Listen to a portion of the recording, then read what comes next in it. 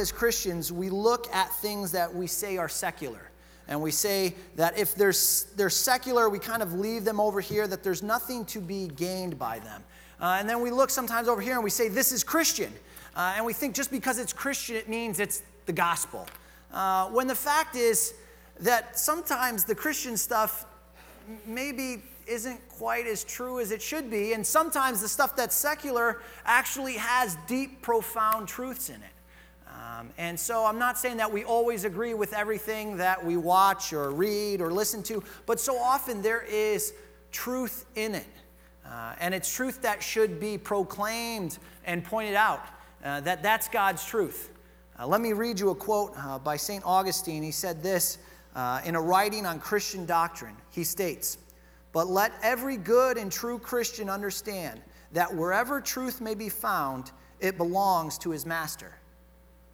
Truth, right, is God's truth. And so when we see it in a song, we can say, hey, I've seen that in Scripture. That is true, whether we say that's a secular song or a Christian song. And so that's what we're doing. So we are going to do our third song in this series. It's a song that, like most others that John has talked about, it never reached number 1 on the billboards when it first came out. It topped at number 4. But it has been a song that has stood the test of time. That once the bass line starts playing, you'll know the song. It's a song actually that is the 6th highest grossing song of all time. Because it's been covered by hundreds of artists across dozens of languages across the world, this song resonates with people. It's the song by Benny King, "Stand By Me." And so we're going to sing that today. We're going to cover it now. 401 times will be our take on it. So I need you to get up off your feet. Need to feel the music a little bit. Maybe think you're at a wedding, right? And the music has started to play, and everybody's going out on the dance floor to listen and dance to the love song. And so our band is going to lead us in that.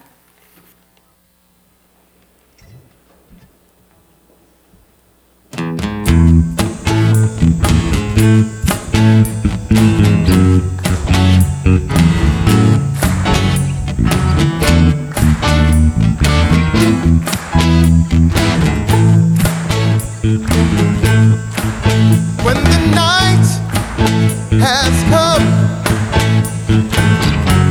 and the land is dark and the moon is the only light we'll see, no, I won't be afraid. No, I won't be afraid. Just as long as you stand by me. So darling, darling, stand by me. Oh, stand by me. Oh, stand by me. Stand by me. If the sky that we look upon should tumble and fall, all the mountains should crumble to the sea, I won't cry, I won't cry, no, I won't shed a tear, just as long as you stand by me. And darling, darling, stand by me. Oh, stand by me. Oh, stand by me. Stand by me. Darling, darling, stand by me. Oh,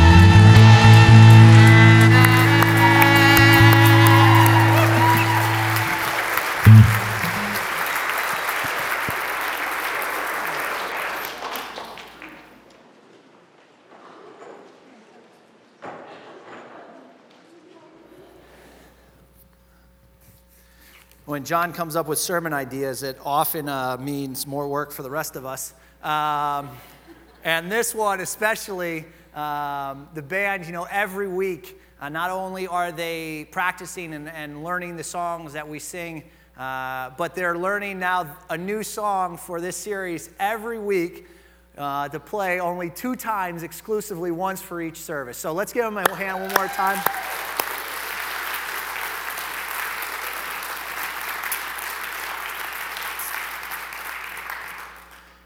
Song was written in 1961 by Ben E. King. Born name was Benjamin Earl Nelson. And when he was asked, when you write songs, how do you come up with them? What is your inspiration? And he said that growing up as a young boy in North Carolina, the only music he really ever heard was gospel music. It's the only music he heard. It's the music that he sang at church. And so he said in an interview on how to, he came up with songs, he said, well, I just thought of a gospel song, and then I just changed the lyrics to make it a love song. And so this song is really that's what happened. There is a song by a writer named Charles Tinley in 1905, who was a pastor and gospel hymn writer, called Stand By Me. And in it, this is the lyrics, the first verse. It says, when storms of life are raging, stand by me, stand by me. When the storms of life are raging, stand by me, stand by me. When the world is tossing me like a ship upon the sea, thou who rulest wind and water, stand by me, stand by me. He goes on in verse after verse to express this desire for God to stand by him despite the troubles. Always kind of proclaiming the truth of who God is and that he will stand by him. And so this was the inspiration that King took when he wrote Stand By Me. And he changed it. Instead of talking about God now, he changed it and he's talking about humans, about someone, a friend, a loved one, standing by you. And it's a song that has resonated with people all over the world. Like I said, it's the 6th highest grossing song of all times, which was kind of a shock to hear that. But it's because it's been covered and put on movies and television so many times, because it is so iconic. And the theme of this, I need someone to stand by me. Won't you stand by me? It's something that we all understand. The lyrics are simple yet profound. And so artists all over have covered this song. And I thought, well, let's play a little game and see if you can name the artist that covered Stand By Me. So keep track of your scores. We'll see who wins at the end. Our first category. Which Jersey-born artist covered Stand By Me? Was it the Jonas Brothers, Bruce Springsteen, or Whitney Houston? Bruce? Answer? Bruce Springsteen. All right, that's your easy one. Okay, now we're going to get some harder ones. Which great boxer covered Stand By Me? Muhammad Ali, Mike Tyson, or Manny Pacquiao? I would love to hear a Manny Pacquiao version of Stand By Me. Hint, that's not the answer. It is actually A, Muhammad Ali. Do you know that I was shocked when I found this. He wrote and did an entire album called The Greatest by the Greatest. And in it, he covers Stand By Me. And believe it or not, I'm not lying, it's not bad. Go home, look it up on YouTube, you can listen to it. It's not bad. And you can, he's got kind of a distinct voice and you can hear it when he's singing. So you can do that. Don't do it while I'm talking, but later on. All right, next one. What food-named artist covered Stand By Me? Black Eyed Peas, Blue Oyster Cult, Meatloaf. This one's everybody split. Answer? Meatloaf. I like Muhammad Ali's ones better, but Meatloaf also covered this. I mean, there's hundreds of them, but we just picked a few fun ones. And here's the last one. If you have kids, you might get this. Which classic Disney character covered Stand By Me? Anna and Elsa, Timon and Pumbaa or Sebastian? And the answer? Wait for it. Wait for it. When the night has come and the land is dark and the moon is the only light we'll see,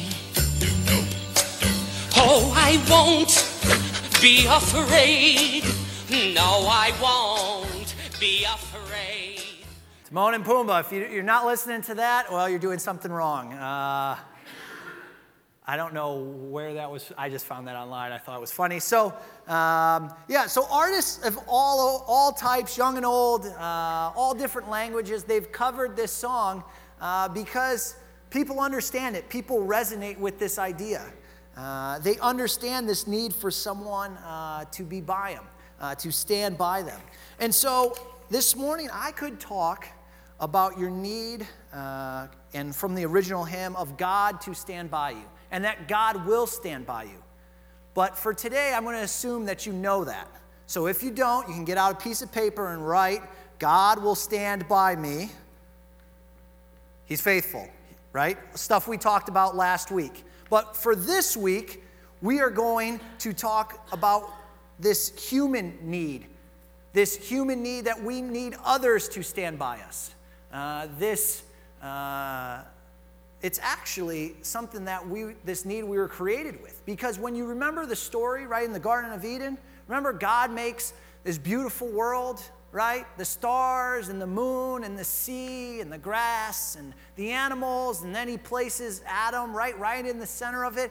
He says, all this is for you. But then he looks at Adam, and remember what he says? He says, it's not good for you to be alone, right?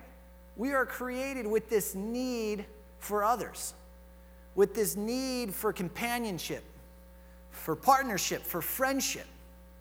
And so this morning, we're going to kind of talk about this idea of friendship and what it looks like, and hopefully challenge you a little bit in how you view others, how you treat them as friends. And so I could, as I was thinking about this, okay, I'm going to talk about friendship. There are so many places you could start. But the one that jumped into my mind right away, it's sometimes you hear it at a wedding, or maybe you've seen it on somebody's wall. It's in Ecclesiastes. And the writer of Ecclesiastes is a guy that is searching for the kind of the meaning of life. He's searching for truth. It was probably Solomon who wrote it. He's was the wisest man that ever lived. And so he is searching for, what is this life about? And he comes to all these different conclusions throughout it. Obviously, you haven't read it, you should. It has a lot, obviously, of truth in it, of what he finds out. But this is what he says. Two are better than one, because they have a good return for their labor. If either of them falls down, one can help the other up. But pity anyone who falls and has no one to help them up. Also, if two lay down together, they will keep warm. But how can one keep warm alone? Though one may be overpowered, two can defend themselves. A cord of three strands is not quickly broken. The man searching for truth, searching for the meaning of life, come to some conclusions about us. That two is better than one. But notice what he doesn't say there. He doesn't say things like, when you're playing games, two is better than one. Or if you have a party, two is better than one. Well, two's not even good for a party either, but, multiple is better than one. No, he doesn't talk about any good times, right? None of that was good stuff. It was all stuff that is hard. About when you labor, when you work, it's better to have someone alongside of you when you work. It's better to have someone alongside of you when you fall down, so they can grab you and pick you up. It's better to have someone alongside of you when you're cold, right? They can keep you warm, right? It's better to have two instead of one when you are being attacked, because you can defend yourself, right?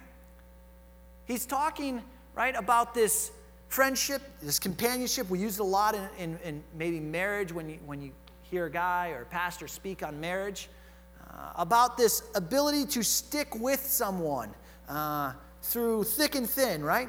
That you really find out, who your friends are in adversity, right? You have lots of friends at a party. You don't always have lots of friends at a hospital, right? The writer of Proverbs says it this way.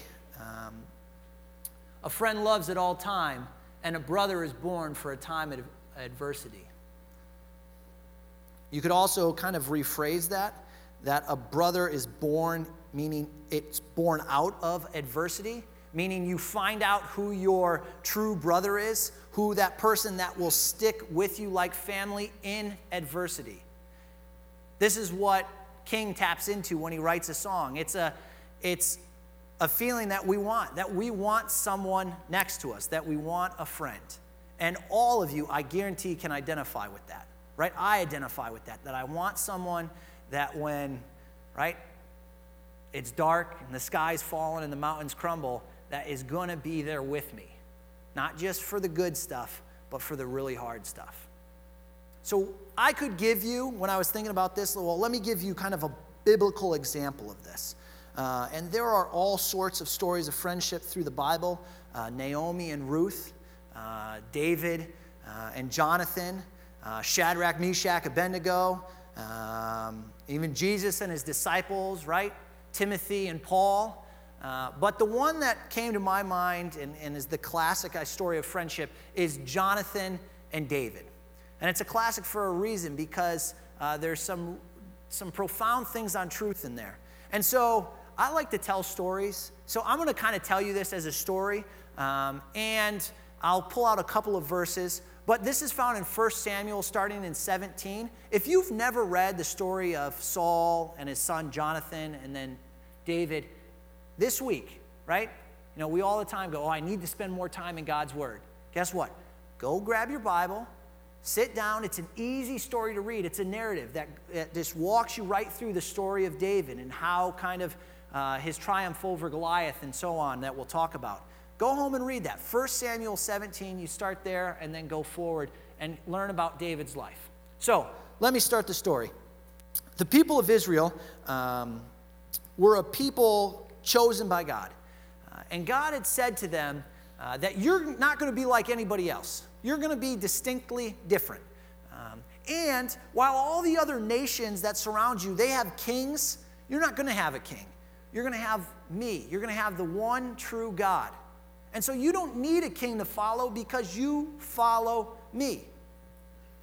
But what happens, it happens in my life all the time, I look around and I see what everybody else has, and then I decide, well, I want that too.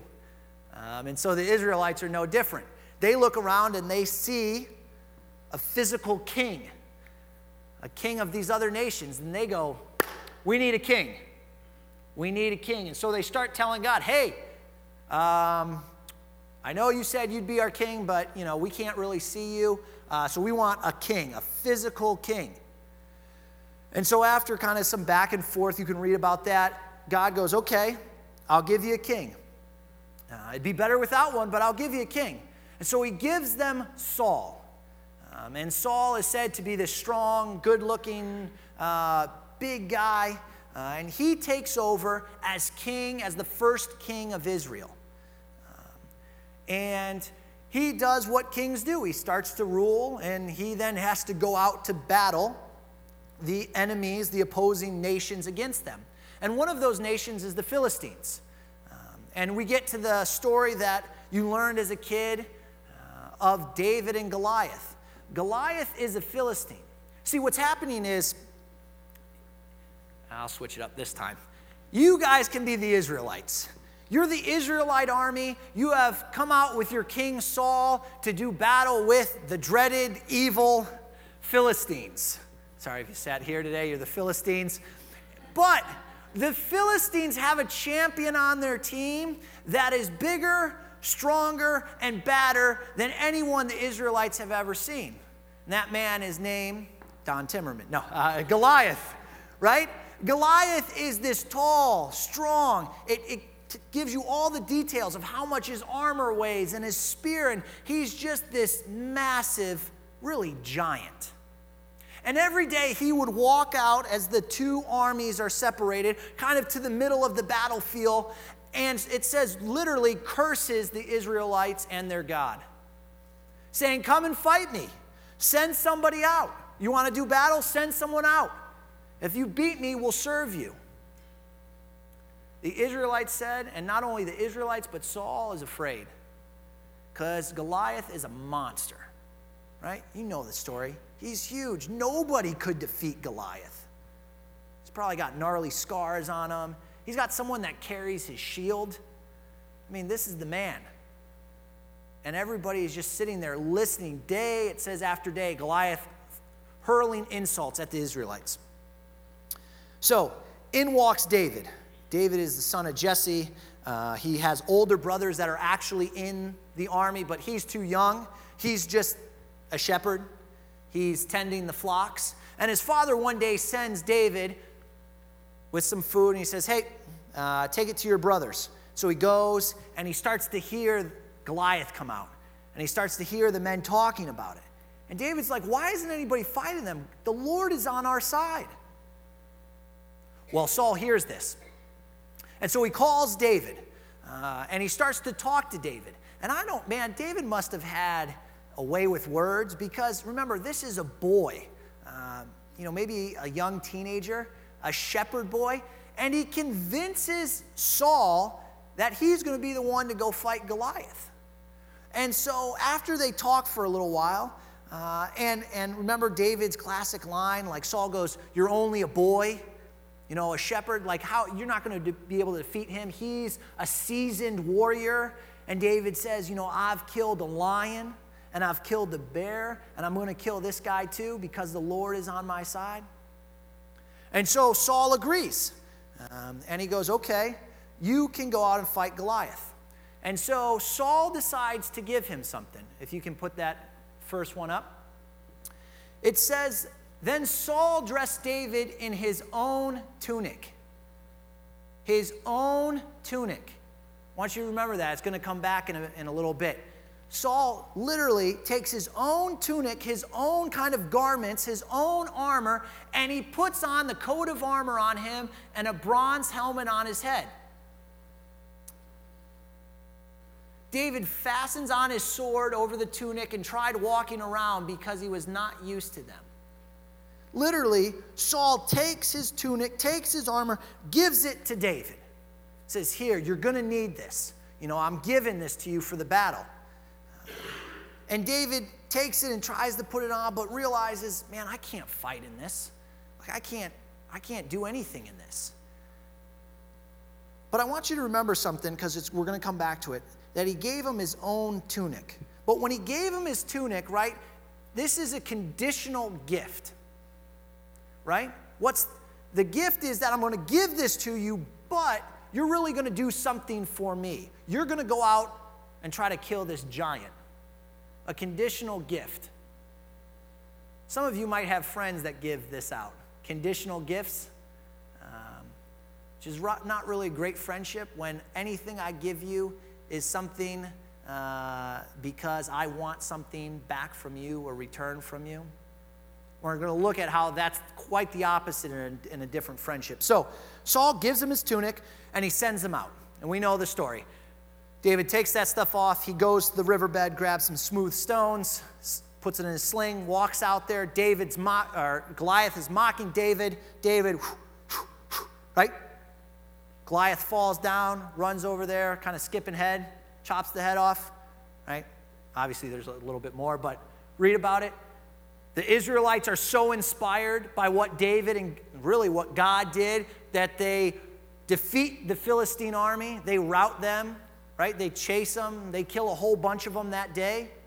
And David is something of a hero. Well, he is a hero because of what he did. And so Saul, seeing this in David, keeps David close to him.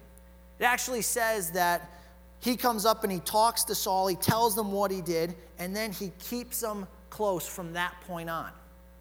You could say they start to maybe form some sort of friendship between Saul and David. If you were looking on the outside, you're like, man, Saul let him go fight the battle. Saul even gave him his own tunic and armor to go fight. And then you keep reading, it says that Saul ends up making him like commander of 1,000 men.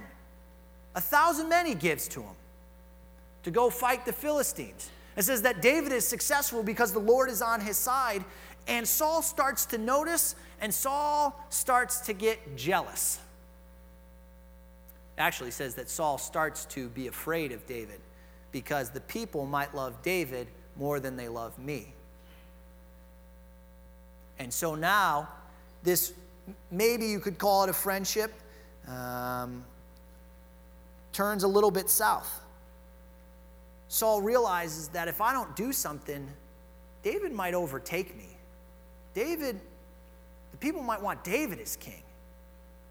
And so he gives them another gift. He gives them something else. He says, hey, you should marry my daughter, my oldest daughter. You could be my son-in-law. In the back of the mind, he's thinking, and it says this right in Scripture, that he's hoping that the Philistines will kill him because what he was asking from David was, the only thing you need to do is fight for me, and you can, marry my daughter. David goes, no, I can't be your son-in-law. I'm a poor guy. I'm just a lonely shepherd from a poor family. I'm the son of Jesse. And so he doesn't marry her. But Saul goes back, and this time he takes the daughter that says is in love with David, and he knows David will want to marry her, and he says, hey, this is your second chance. You can be my son-in-law. Now, once again, from the outside, you look at this. You see a king that has taken this boy and kept him close and given him command of an army, and now he's offering his daughters to be his wife. You'd say, man, that's like a close friendship. He's offering his daughters to be married to this man? Well, David, once again, tells the king, I don't have anything to give you to marry your daughter. And so Saul goes in the back of his head, how can I destroy this guy? How can I bring him down? So he goes, the only thing I want from you, and you can marry my daughters, is that you need to go kill 100 Philistines and bring me back their foreskin. That's the price. I don't know about if you had to pay any price to get married. That would have been a tough one for me. But David, it says, not only goes and brings 100, he brings 200. He doubles it. And it says then he brings it all to the king and counts it out in front of him. Sometimes you just got to laugh when you read Scripture. I mean, you can laugh. Who's 189, 180? No, wait, what? I should have put them in piles of 10. No, this is the scene, though. David goes above and beyond for this guy that he probably thinks has a good relationship with, but is actually trying to destroy him. There's a kind of a slang word, it's called frenemy. Did you ever hear that? It's when, someone is your friend up front, but secretly despises and hates you and hopes for your destruction. Maybe I overstayed that. But they are your rival, even though kind of in front of people, you're friends. I work with students. This is all over the place. Everybody's chummy in front of each other. And then the back, they talk about how much they hate each other. We kind of laugh at that, but guess what? They learn that from somewhere. Sometimes we do that, right? We're friends with someone superficially up front, but ultimately we have this kind of rivalry between us. And so this is what's going on. Proverbs, again, puts it this way, which I find also true of this story. There are friends who destroy each other, but a real friend sticks closer than a brother. There are friends who destroy each other, but a real friend sticks closer than a brother. This is kind of the relationship that Saul and David has. Saul is bent on David's destruction. He's threatened by him. He's jealous of him. He's fearful of him. And up front, I'll be nice to you, but man, I hope you die in battle. I hope you're gone. As the story continues, if you know the story, right, it actually starts to come out not just behind like closed doors. Saul at one point is picking up spears at a dinner table, and it says is literally trying to stick David to the wall. And David, and this happens twice. Like the first time I get invited to dinner at your house and you throw a spear at me is the last time I come over. David comes back and gets thrown at for a second time. And so now he knows that Saul is actively trying to destroy him. Okay, now we're going to rewind the story a little bit. Back to right after, we're going to talk about Jonathan and David. Right after David kills Goliath. Right after David kills Goliath, we get this in Samuel, and this is what it says. After David had finished talking with Saul, meaning he kind of, most believe, kind of explained once again how he killed Goliath, that it was the Lord that was on his side. It says that Jonathan became one in spirit with David, and he loved him as himself. From that day, Saul kept David with him and did not let him return home to his family. And Jonathan made a covenant with David because he loved him as himself. Let's pause there. Go back to 3 once. Thanks. Jonathan made a covenant with David because he loved him as himself. They became like brothers. They have a friendship that was close. They made almost kind of like a. Ever heard of like blood brothers, where you like make a pact? You know, you prick your finger, and you have you ever heard any of that? My brother, my brother's a little crazy. Hopefully, he's not watching this. When he was 19, he moved out of our house, and he got this grimy, dirty apartment, and I mean, it was bad. And I think he was paying about $200 for rent. This thing, and I'm being dead serious on that, and it was, it was a hole in the wall. But I came over there because, hey, it wasn't at my mom's house, and so like I'm going to go see my brother. So I'd go over there, and the one day I noticed on the wall in the hallway kind of this little, medium-sized smear of blood. And I'm like, Pat, like I know the place is like kind of nasty, but like what's with the blood on the wall? He's like, oh, I cut myself by accident, and then I was going into the bathroom to get cleaned up, and I kind of brushed against the wall, and that's there. I'm like, didn't you think to clean it up?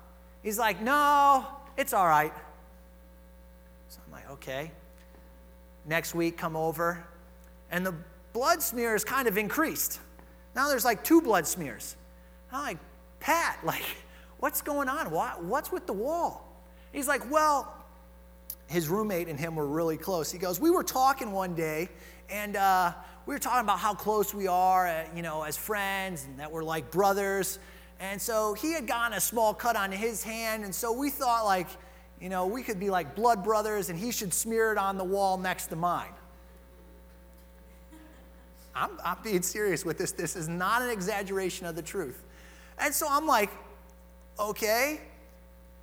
And from there, the legend of the blood wall went on because they decided that everyone in their group of friends should add to the blood wall. I'm not kidding. And so every time you'd walk over there, there'd be more and more prints of this. I mean, even my uncle was over there one day. They convinced him to like prick his finger and wipe it on the wall. I look back at my life and wonder, like, what did I live? I never put any blood on the blood wall. I said, I'm blood brothers with you, so your blood is as good as mine. I'm in this circle. But this is that's the pact that they made, that they were friends. Now, I doubt Jonathan and David did anything like this, but they do make this covenant with one another, that we are going to be friends. Maybe you can remember doing that with maybe when you grew up. Probably don't really do that as adults anymore. Maybe we should. But as kids, you go, we're going to be friends forever. No matter where we go, we're always going to be friends. And so Jonathan and David make this pact. They make this covenant that they will be loyal to each other, that they will be friends. And so it finishes with this. It says that Jonathan took off the robe he was wearing and gave it to David, along with his tunic and even his sword, his bow, and his belt. Jonathan does the same thing his father did just the chapter earlier. He takes off his tunic, he takes off the stuff that's his, and gives it to David. He gives it as a sign of we are equals, that we are friends, that we are going to stay together. But he gives it to him with no stipulations, with no conditions. It was given as a gift, a sign of friendship. Saul gave one that had conditions. It looked the same, right? It's almost the same language. Saul takes it and he gives it to David. Jonathan takes it and he gives it to David. But Saul gives it with conditions. Jonathan gives it out of pure friendship. To think about in your own life. Do you have friends that give you conditional gifts? Do you have friends that give you gifts with no conditions? I found it fascinating when I was reading that it looks almost the same, but it's totally different. The heart behind it is totally, totally different. Because I'm giving it out of a love for you, not out of a what can you do for me. This is what King taps into when he writes the song, because this is the desire that most of us have. We want a friend like that. We want a friend that is going to give emotionally, right? Is going to give their time, is going to give their energy to us, and not just when it's convenient for them or when they can get something back, but because we're friends, because you want to stand by me through thick and thin, through good and bad. When I fall, you help pick me up. And so Jonathan starts to display this relationship with David, this true friendship. Goes on in the story, and you can read it, that Jonathan and David, they are tight. And they have this close relationship, and the covenant that they make with each other actually gets explained kind of in more detail. You can read that when you get home, about how close and what they were promising each other, that they would be loyal, that they watch out for each other, that their best interest was for the other. And Jonathan displays this pretty profoundly in the next chapter. So this is what happens. David is now, at odds with Saul. Saul hates him. Saul has tried to kill David twice in public, multiple times privately, and David is afraid to go back to Saul's house. Shame on you if you come back after someone throws a spear at you. But he doesn't want to go back. But Saul is going, I'm going to throw a big party, and I'm inviting David. And David's tells Jonathan, hey, your dad's just invited me over for dinner. Hey, you can invite David over for dinner. I'm not coming because, your dad has tried to kill me twice. And I don't want to be a third time. And so Jonathan and him talk, and Jonathan decides, and he tells David, wait out kind of in the fields. And I'm going to go test it out and see, and kind of test out my dad, see what he's thinking.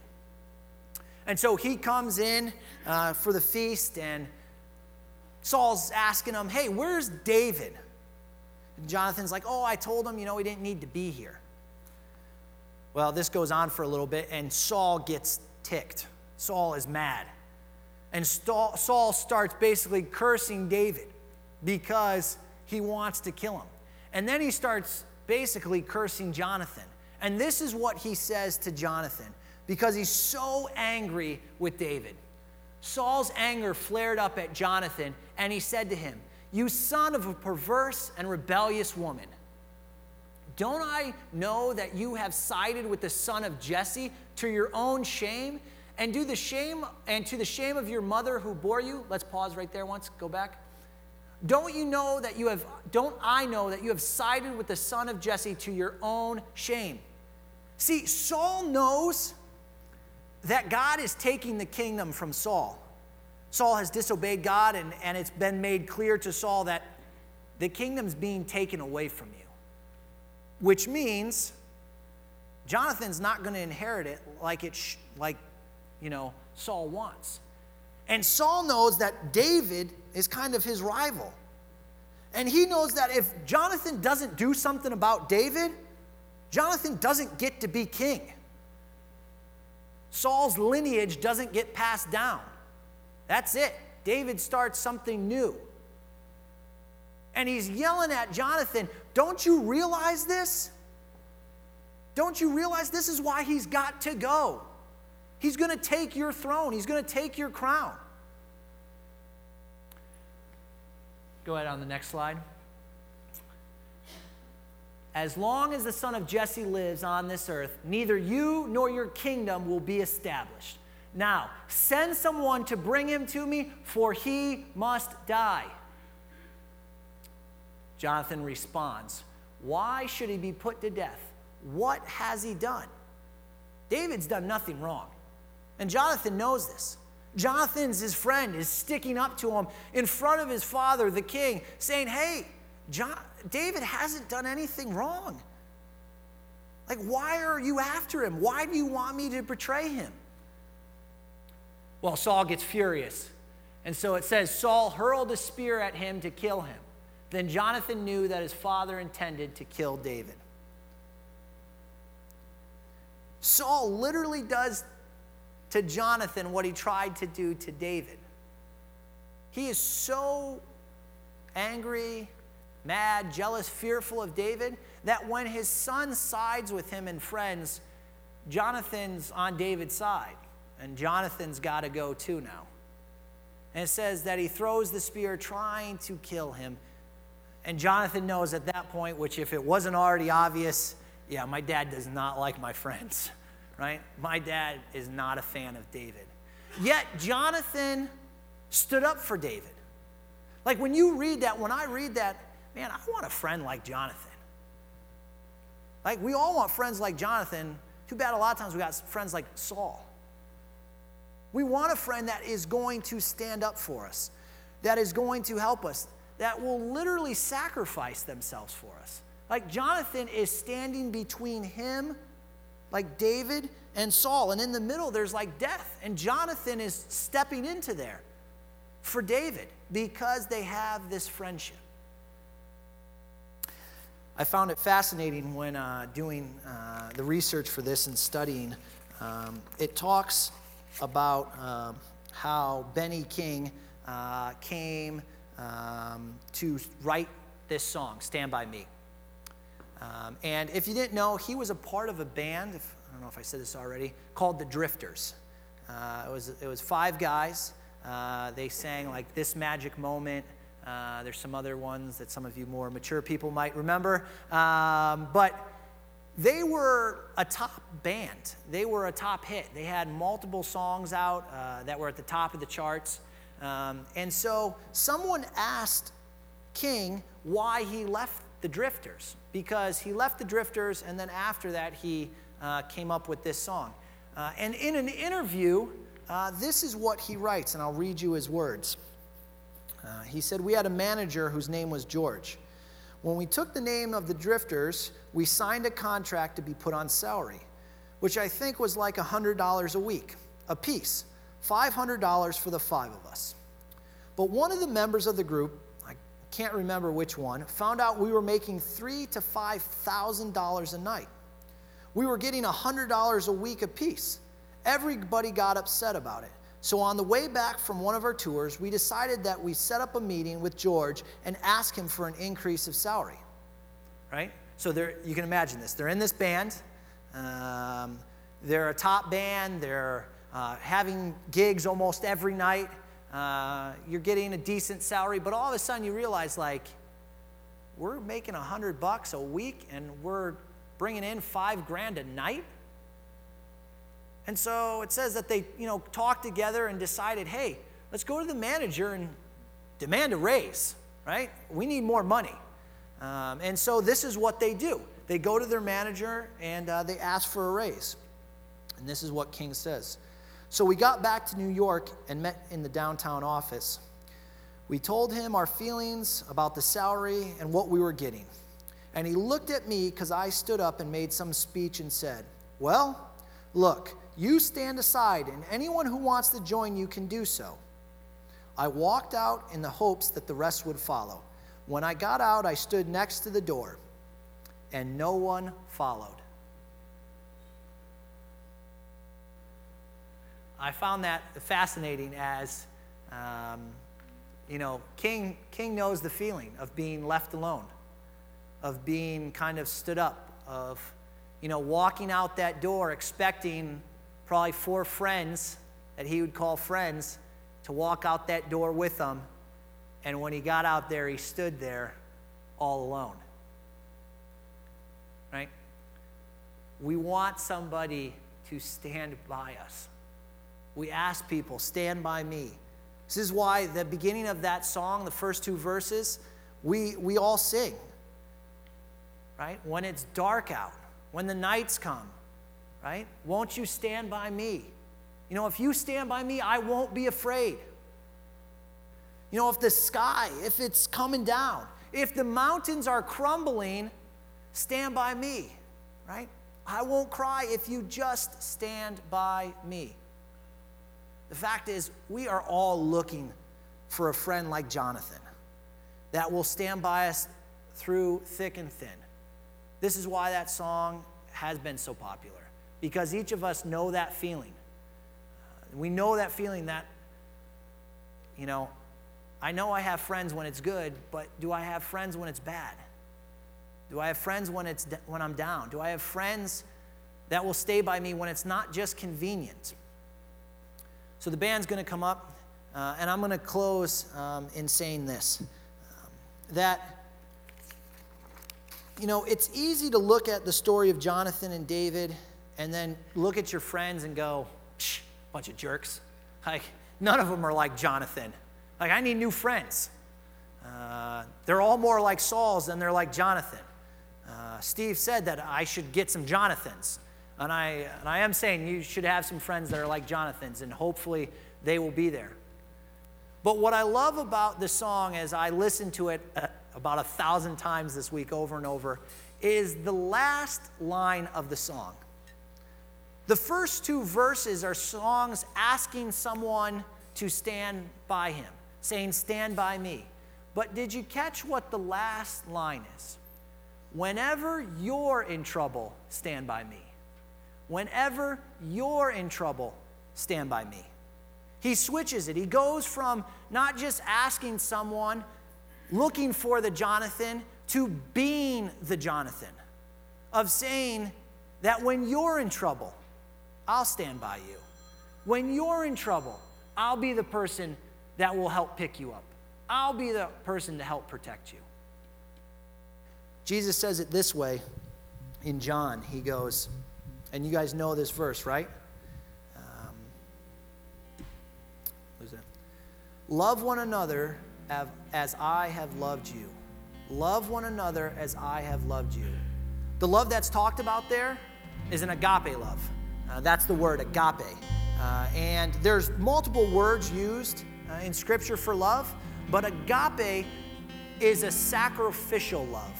It's a love that costs something. I mean, that's its very meaning, is it has to cost something. It has to be a sacrifice to be agape love. And this is what Jesus says to his disciples. He says, agape one another as I agape you. He goes on to say, in the same word for love, love, greater agape has no one than this, to lay down one's life for one's friends. Here's what I'd challenge you. Instead of constantly thinking about the people in your life that have not been good friends, that have been poor friends, that have been friends that have let you down, that hasn't been able to pick you up, friends that don't want to work with you, friends that won't protect you, fair weather friends, instead of dwelling on that, what I challenge you is, and what really we're told as Christians, is to be that friend, is to be the friend that sticks with people, is to be the friend that sacrifices for others, that is the friend that loves you to a love that costs you something. When's the last time a friendship cost you something. And I'm not saying because of something bad they did and it cost you something. I'm saying something that you sacrificially gave to them. Maybe they have no idea, to make it better for them, to promote them, to build them up. Have you sacrificed something for them? Have you been that Jonathan for them? Have you been a friend to them when it's been inconvenient, when it's been hard?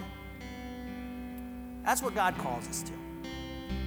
We're going to close today and sing, so I invite you to stand up as we respond this morning.